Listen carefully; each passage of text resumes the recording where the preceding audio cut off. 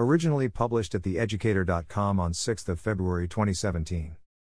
Over the past few decades, educational institutions have successfully tackled many of the traditional gender and racial inequalities which had negatively impacted certain groups within society.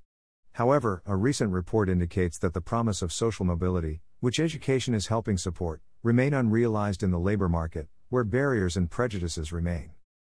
The 2016 report, Ethnicity, Gender and Social Mobility from the Social Mobility Commission, which tracked student progress through primary school, secondary school, higher education and the labor market, revealed a misconnect between educational success and career progress for women in certain ethnicity groups. This has led Alan Milburn, head of the Commission, to conclude that Britain is a long way from having a level playing field of opportunity for all.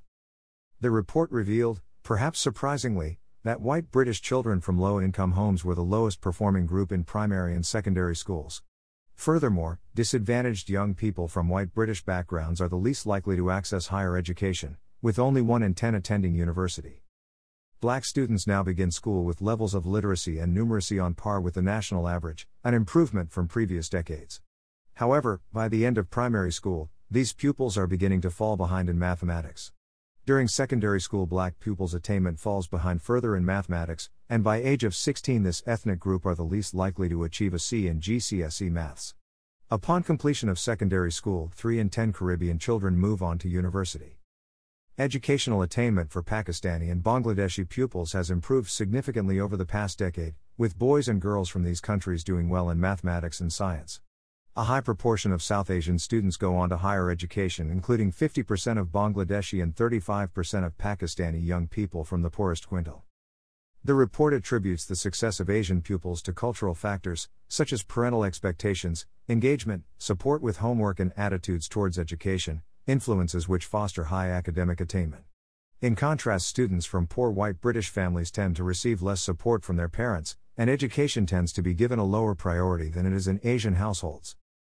However, the improvement made by students from these ethnic groups are not reflected in the labor market, particularly for women, with researchers finding that Bangladeshi and Pakistani women earn less than their counterparts from other ethnic minority groups. Young people from Pakistani and Bangladeshi backgrounds are less likely to find employment or secure jobs in managerial or professional occupations. Furthermore, young people from Black and Asian Muslims communities are more likely to be unemployed and face social immobility later in life than working-class white boys despite having done better at school.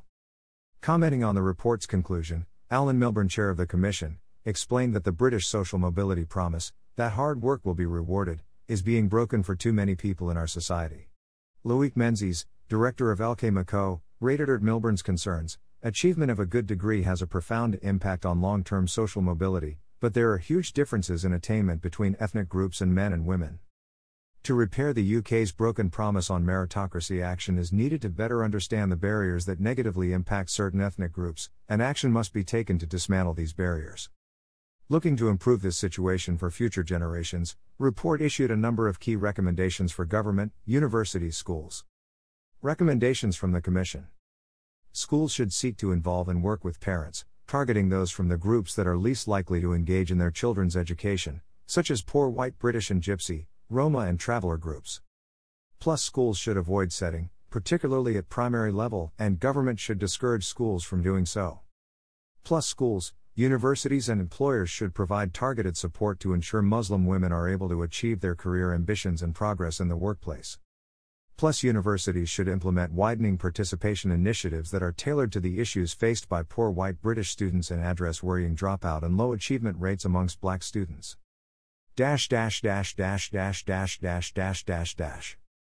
Daniel Maxwell is a writer and educator. Found elsewhere.